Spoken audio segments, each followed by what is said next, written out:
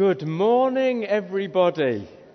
My name's Raj. For those of you who don't know me, it's great to have guests here this morning, visitors. If you are a visitor here this morning, you are very, very, very welcome. So happy Easter! Woo! Don't be scared, the angel said. This is a tomb, and tombs are for dead people. Jesus isn't dead anymore. He's alive again. If you're not a Christian here this morning, you might be thinking, really? Really? But please bear with me for the next 20 minutes or so. Maybe this Jesus this morning might come alive in you today, as he did with me over 20 years ago. Over the last half year, 25 weeks, we've been looking in detail at the life and words and actions and miracles of Jesus in the Gospel of John. And today we end the series. This is good Punch and Judy, by the way. We end the series. But it's okay. Smile. Cheer, because we end it with a bang. Today we end it with a bang. Today we end it with a showdown. We end it with the resurrection of Jesus, Easter Sunday, that you heard Jesh read about earlier in the service. As Andrew Wilson, a Bible writer and church leader, puts it, resurrection, folks, is the victory parade as Jesus, the risen champion, comes out of his tomb fully alive to the amazement of earth and to the applause of all of heaven. That's an amazing quote. That's an amazing celebration. And really, that's what I want to summarize for us all this morning. Listen, if you don't trust and cherish God in Jesus, let me tell you something. He cherishes and adores you. He does. That's a reality.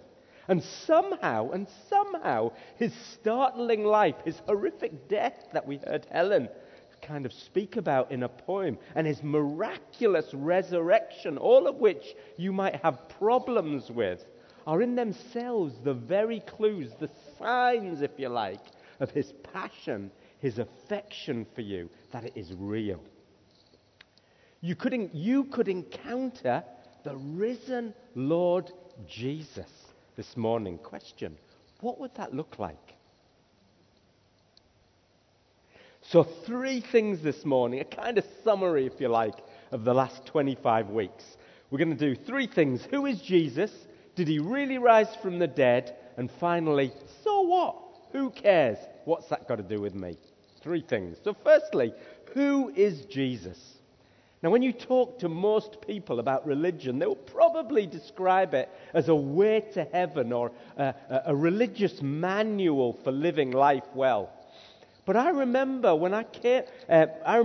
coming to the realization at the very young age of 23, only about 5 years ago, as a 23-year-old guy approaching the end of medical school, trying to work out life after university in the midst of tragic loss on my part, that Christianity was somehow different.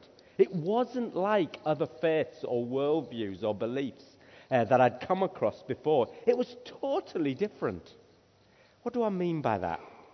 Well, when you look at what Christians believe, rather than a heavenly rule book, the Christian faith is primarily a relationship with God himself, Jesus Christ. Now that might puzzle some of you a little bit, because when you first look at Jesus, when you kind of historically look at Jesus, he wasn't a particularly eye-catching guy. Born in a back of beyond town in Palestine to a poor teenage unmarried mum. A man who'd never traveled more than a few hundred miles from his home, never had political office, never wrote a book, never married, never had sex, never attended university or college, never won even Israel's Got Talent. But a man actually who eventually was executed as a dishonored, disgraced criminal. Yet somehow this Jesus is the Christ at the very center of Christianity. A historical figure who easily ranks number one as the most influential man to have ever walked the earth. That is an uncontroversial statement. Google it. His teaching, this Jesus was amazing. He was amazing. His teaching was amazing. All around the world, Jesus' wise sayings have changed the face of history, even today. They've inspired men and women like Martin Luther King Jr., Bishop Desmond Tutu, Mother Teresa, Florence Nightingale, C.S. Lewis, who wrote the Narnia books, Tolkien, who wrote the Lord of the Rings books, Eric Liddell, Chariots of Fire guy. He influenced these guys to fight for injustice and live lives that enrich our world today. As Harvard professor Harvey Cox put it, the words of Jesus in the most famous speech ever, still rated as the most influential speech ever, the Sermon on the Mount, are the most luminous, most quoted, most analyzed, most contested, most influential moral and religious discourse in all of human history. This may sound like an overstatement, he says, but it isn't. Jesus was an amazing guy. Jesus was an amazing teacher, clearly, but Jesus was also amazing in terms of his character. He was a phenomenal man. Throughout the Bible, we see that Jesus never sinned. Throughout the Bible, it's written like that. For 3 years of his life, he had religious Jewish leaders, Roman officials, and lots of other skeptical onlookers continuously trying to trip him up in every way. But you know what? They never could. Even to the very end, as he stood in front of the Roman governor facing execution, as he stood right in front of Pontius Pilate. In fact, as he was doing that, they were flabbergasted by his love and kindness and compassion. They couldn't trip him up even then. Name me one other person that you know who others claim to be like that. Jesus' character was awesome. His miracles were amazing too. We read about that throughout the Gospels, showing the compassionate depths of God's love. Miraculous healing was central to the earthly ministry of Jesus. As we read the Gospels, never once did anyone attempt to deny that he turned water into wine, healed lepers, walked on water, raised the dead, feed 5,000 plus women and children with a kid's lunchbox. As Oxford professor Graham Twelfthry, who once again has studied this much more than I have, however reluctantly, the vast majority of students of the historical Jesus confirm that Jesus performed mighty works. The single most time-consuming aspect of Jesus' public mission was the performing of miracles. Any critical reinstruction of the historical Jesus must not only include, but also indeed emphasize, underline that he was a most powerful and prolific miracle worker. That's what people saw. Jesus healed lots of people. And you know what? He was unique in doing so. That's a fact. But probably the most amazing thing about Jesus was his most controversial claim. What was that? Jesus claimed that he was God. He said in John 14:6, I am the only way to a relationship with God. There is no other way. Jesus said in John 6:35, I am the only one who can satisfy your needs forever. Nothing else will work. He said in John 10, I and the Father are one. Jesus said in John 14:9, I am God. He said in John 17, Father, glorify me in your presence with the glory I had with you before the world began. He said, one day I'll come and judge the heavens and the earth, the living from the dead. All of you, all of us. Surely this was a mad guy, a fraudster, an evil, horrible man to say these things. Who would say things like that if they weren't true? If you don't want to believe the Bible, this is what the great philosopher Bono from Youth to U2 said. He said, I can't believe the growth of the church and what this man said if it wasn't real. You either must take Jesus as a complete nutter, or he was what he said he was, the Son of God. But this wasn't a man who behaved like a nutter, was it? Look at his life.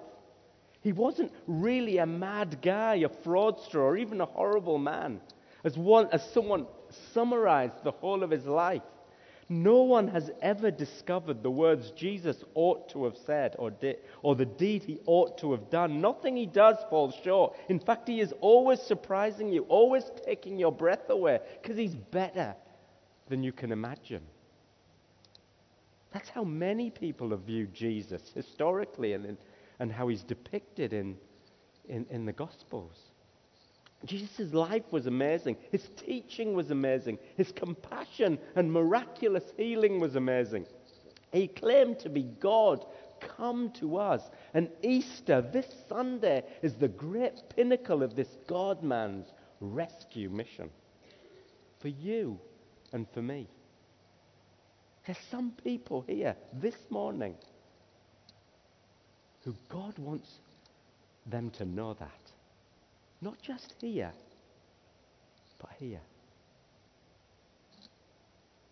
Secondly, did he really rise from the dead? Because that is the ultimate question. If he didn't, let's just all go home. It's the ultimate question. Is there more to this Sunday than bunny rabbits and chocolate buns and hot cross buns and chocolate? By the way, they're also gluten-free. You forgot that? No, they're not. No, they're not. That was for the benefit of Ben, wherever you are. Can rational people believe that Jesus rose from the dead?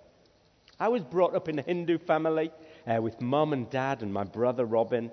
I was used to listening to all sorts of mind-boggling stories from Mum of gods with more than 2 hands, 2 arms, and an elephant's head riding into battle on a rat. And to my mind, just like these great stories that kept me up all night thinking, wow, the story of the resurrection, if you like, was just another fairy tale. Miracles don't happen, do they? As a young man training to be a GP, I couldn't contemplate the supernatural. They weren't in my textbooks. But there was a problem. There was a problem as I started to grow up and think. A great problem for me. If the resurrection was a miracle, and miracles don't happen, how was I to explain 2 undeniable historical facts? That Jesus definitely died on the cross, and 3 days later, Jesus was definitely seen alive by hundreds and hundreds of people. Anyone who's looked into this with any intellectual integrity couldn't disagree with those facts. That was a problem for me. Jesus died, Jesus reappeared. 2 thoughts quickly about how I grappled with this. Firstly, I thought the Bible accounts of the resurrection, this is what my understanding, that the Bible accounts of the resurrection, some of which you've heard today, were just made-up stories, fairy tales, written many years after the event, like legends, Hercules and whoever. But historically, when you look at the detail, that doesn't hold true. Historians today, hands down, agree that these ancient documents, the Gospel, the Apostle Paul's letter, which makes up most of the New Testament, were written only 20 to 70 years after Jesus' death and resurrection.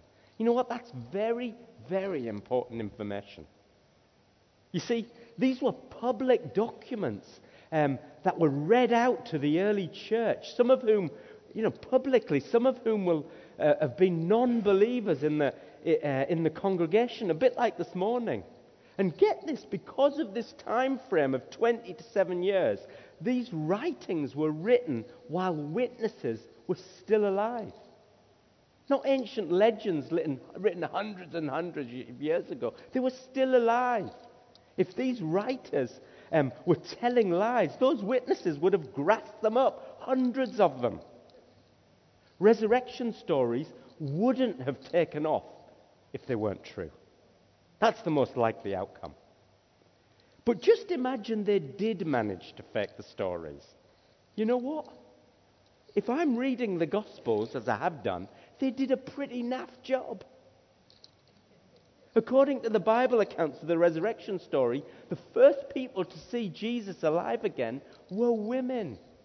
In Paul's time, don't hear, this is not a big statement, but this is about Paul's time. In Paul's time, women weren't even trusted to give evidence in a court. That was the culture of the day. They weren't allowed, they weren't trusted. People didn't believe them. You wouldn't have put that as the main witnesses of Jesus risen. Also, the gospel accounts of Jesus' disciples, the next generation of esteemed church leaders across the globe. But page after page, as you read the gospel, these guys are described as a bunch of terrified, skeptical jerks. You can't come up with any conclusion as you read it. But this is how it happened. They couldn't take this stuff out of the Bible. Remember, 20 to 7 years, people would have grasped them up. And think about this. Who would have made up God going to the cross and dying as a criminal to start a revolution? Come on. That's not going to get you anywhere unless it really happened. Unless people really did see the resurrected Jesus. Secondly, some would say Jesus never really died at all. As a doctor, I've seen lots of dead people. This idea is astonishing, really, that Jesus never died. Have you seen the Mel Gibson film, The Passion of Christ? That would have been a very accurate portrayal of the beating that Jesus endured before he went to the cross. In fact, just from that severe beating alone, lots of people would have died there and then. But the Bible tells us he was crucified.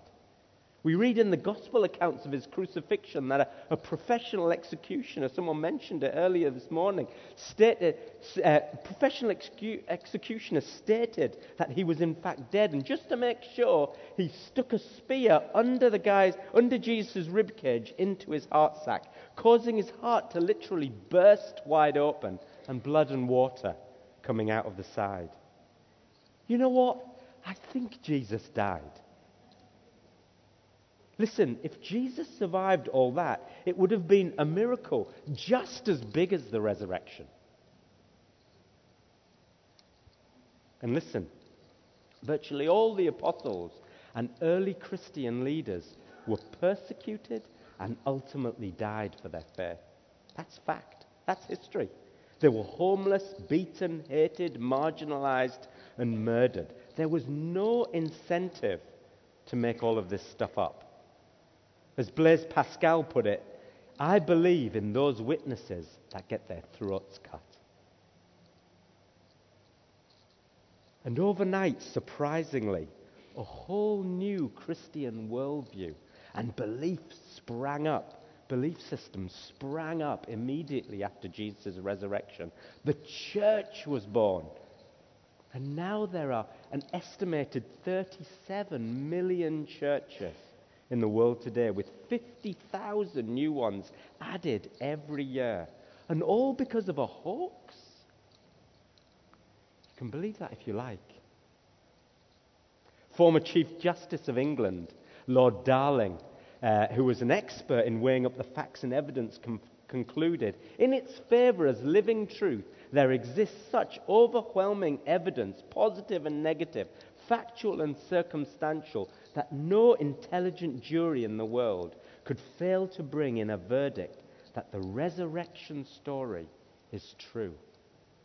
I've just given you a handful of things to think about. There's loads more. Finally, so what? So what? Who cares? How does Jesus' resurrection make any difference to me? As the Apostle Paul put it in another letter, Philippians 3, I want to know Christ. I want to. Yes, to know the power of his resurrection. There's something phenomenal in his story that affects our story.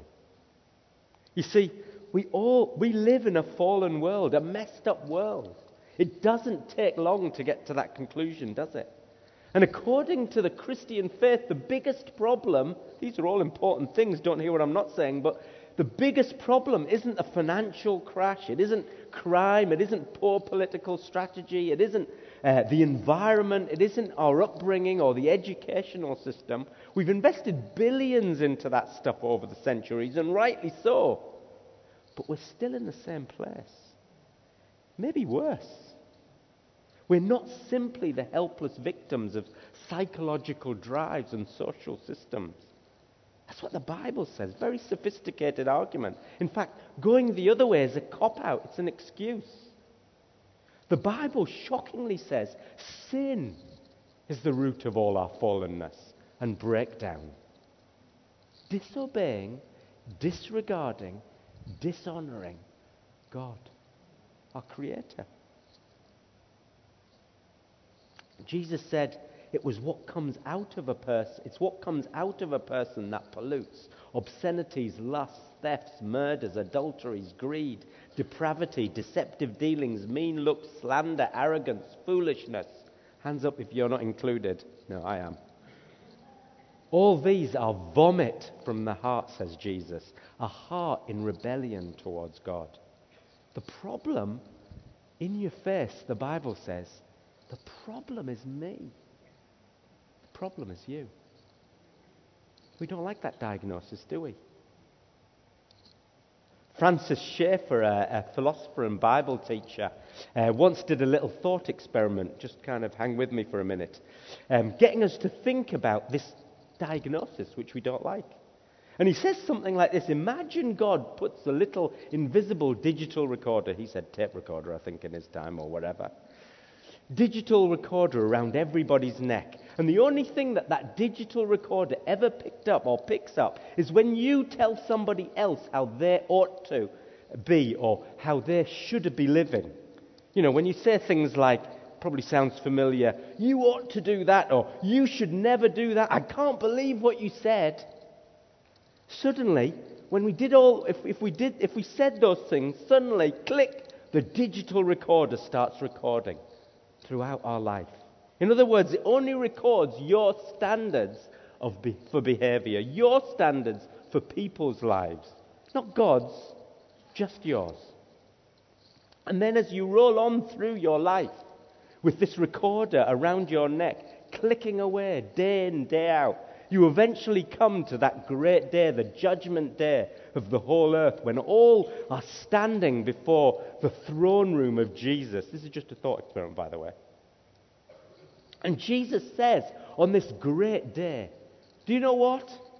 I'm going to be really fair to you. You have no idea how fair I'm going to be. This is the deal. I'm not going to judge you by my standards. I'm not going to judge you by the golden rules, the 10 commandments, the law of God, the Bible, or the example of my life, Jesus says. No, I'm going to be really fair. I'm just going to judge you by your standards. And so Jesus comes up to you and he takes that little recorder off your head and you say, gosh, I didn't realize that was there. And he says, it was invisible, I told you at the beginning. This is a thought experiment. And then he says, why don't we just play it back and listen to what you said and see if you've lived up just to your own standards? And so he plays it back and we listen. And we listen. How do you think you'd feel? Be honest. The reality would be this. Even if that's how God did his final judgment, based on only your standards, your own standards, there's not a person on the face of the earth who would stand and pass that judgment day. You know that. Our sin goes very deep. As I said earlier, in the midst of tragic loss, in the haze of my mum diagnosed with breast cancer at the age of 50 and dying within a few weeks, and Robin, my brother, one day deciding to gas himself in his car with a suicide note in his glove box, I'd suddenly lost everything. Up till then, I thought I was invincible.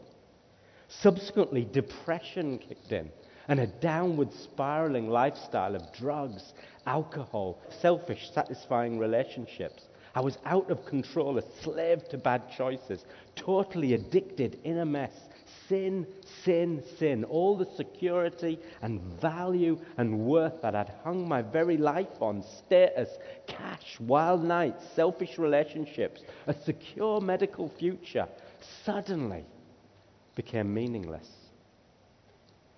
Yet in the midst of all that turmoil, in the midst of all that calamity, quite surprisingly, really, this risen Jesus, God himself, turned up. That's what we're talking about. Why on earth would he do that for a big-headed fool like me? I remember one morning sitting in the middle of St. Michael le Belfry, that's the baby church next to the ginormous minster in York, at what I used to call the dinosaur service, because everybody was over 100 years old, not quite as young as Bill, but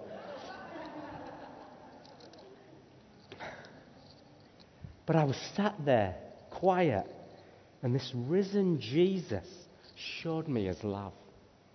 And with tears coming down my face, he gave me a glimpse of real happiness and purpose and satisfaction. He revealed to me his spotless holiness, that he was just, that he was a just and perfect God, and next to him, I wasn't. I was filthy.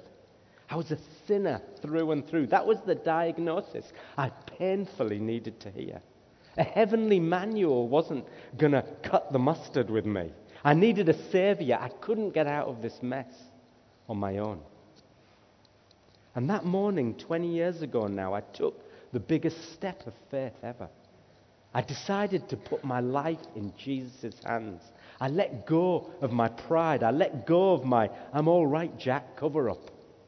I took his diagnosis on board and cried real tears of sorry.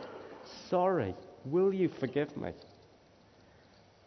And in that moment of great vulnerability, it was painful for a big-headed buffoon like me. Jesus showed me his love like no other. Jesus showed me forgiveness for all the terrible things I had said, thought, done, wanted to do.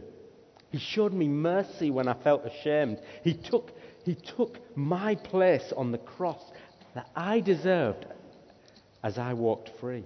Spotless, righteous, scandalous, really. You see, the cross had to happen for me. God can't shove the consequences of sin under some cosmic carpet in the galaxy or somewhere and pretend it never happened. He is just and righteous. He's not like us. If he was, he wouldn't be worth worshipping. This beautiful Savior, God, took it all. And by sitting there, I caught a glimpse of Jesus' love for me. Bomb after bomb came crashing down on Jesus that day as he hung there in agony, forsaken, alone, taking hell into his very soul. Your hell, my hell. The cross allowed Jesus to defeat sin without defeating me. And his resurrection is proof and celebration of that real truth, that truth we can experience. Why? Because he's alive. If the band could come up, that would be great. For God so loved the world that he gave his one and only Son, that whoever believes in him shall not, it's a promise, shall not perish, but have eternal life, forever life with God. For God did not send his Son into the world to condemn the world, but to save the world through him. Whoever believes in him is not condemned. Light has come into the world. It would be foolish to let another Easter pass.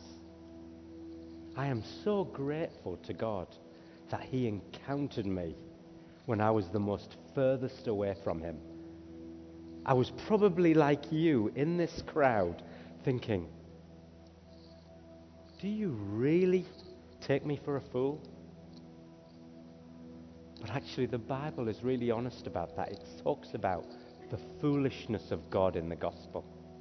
It talks about the foolishness of the cross. It doesn't make sense. It talks about the foolishness of resurrection. But can I say something? It's in the lives of changed people that really truth comes alive in us. Relationships are important. And the biggest relationship that God wants you in this morning is a relationship with him. Easter, tombs are for dead people. He's alive. So we're going to sing a song now, and actually we're just going to sit. And there's some of you here this morning, there's two categories of people. One, I feel there are people, the majority of you probably, who want to see more and more of Jesus' resurrection life. Who you want to experience more and more of this wonderful Jesus in your life. You're struggling with things. Things are difficult. There's a whole range of issues and difficulties of life. I hear that. There's some big, big challenges in the way we live, in the way we think. Our families, our friends, work, the whole lot. Asylum cases. But for God so loved the world that he died for you. But secondly, there are people here this morning who don't know Jesus at all. They might know about him here, but there's something different to knowing about him here. It's a life-changing experience. And it's rooted in intellectual credibility, but it's much more than that. It's a life lived out for God, in all the happiness, in all the perseverance and suffering, in all the honesty of leading a life of integrity. So I'm just going to sit down now, okay, and we're going to sing a song, and I want you to listen to the words. I think we're going to have the words up on the screen.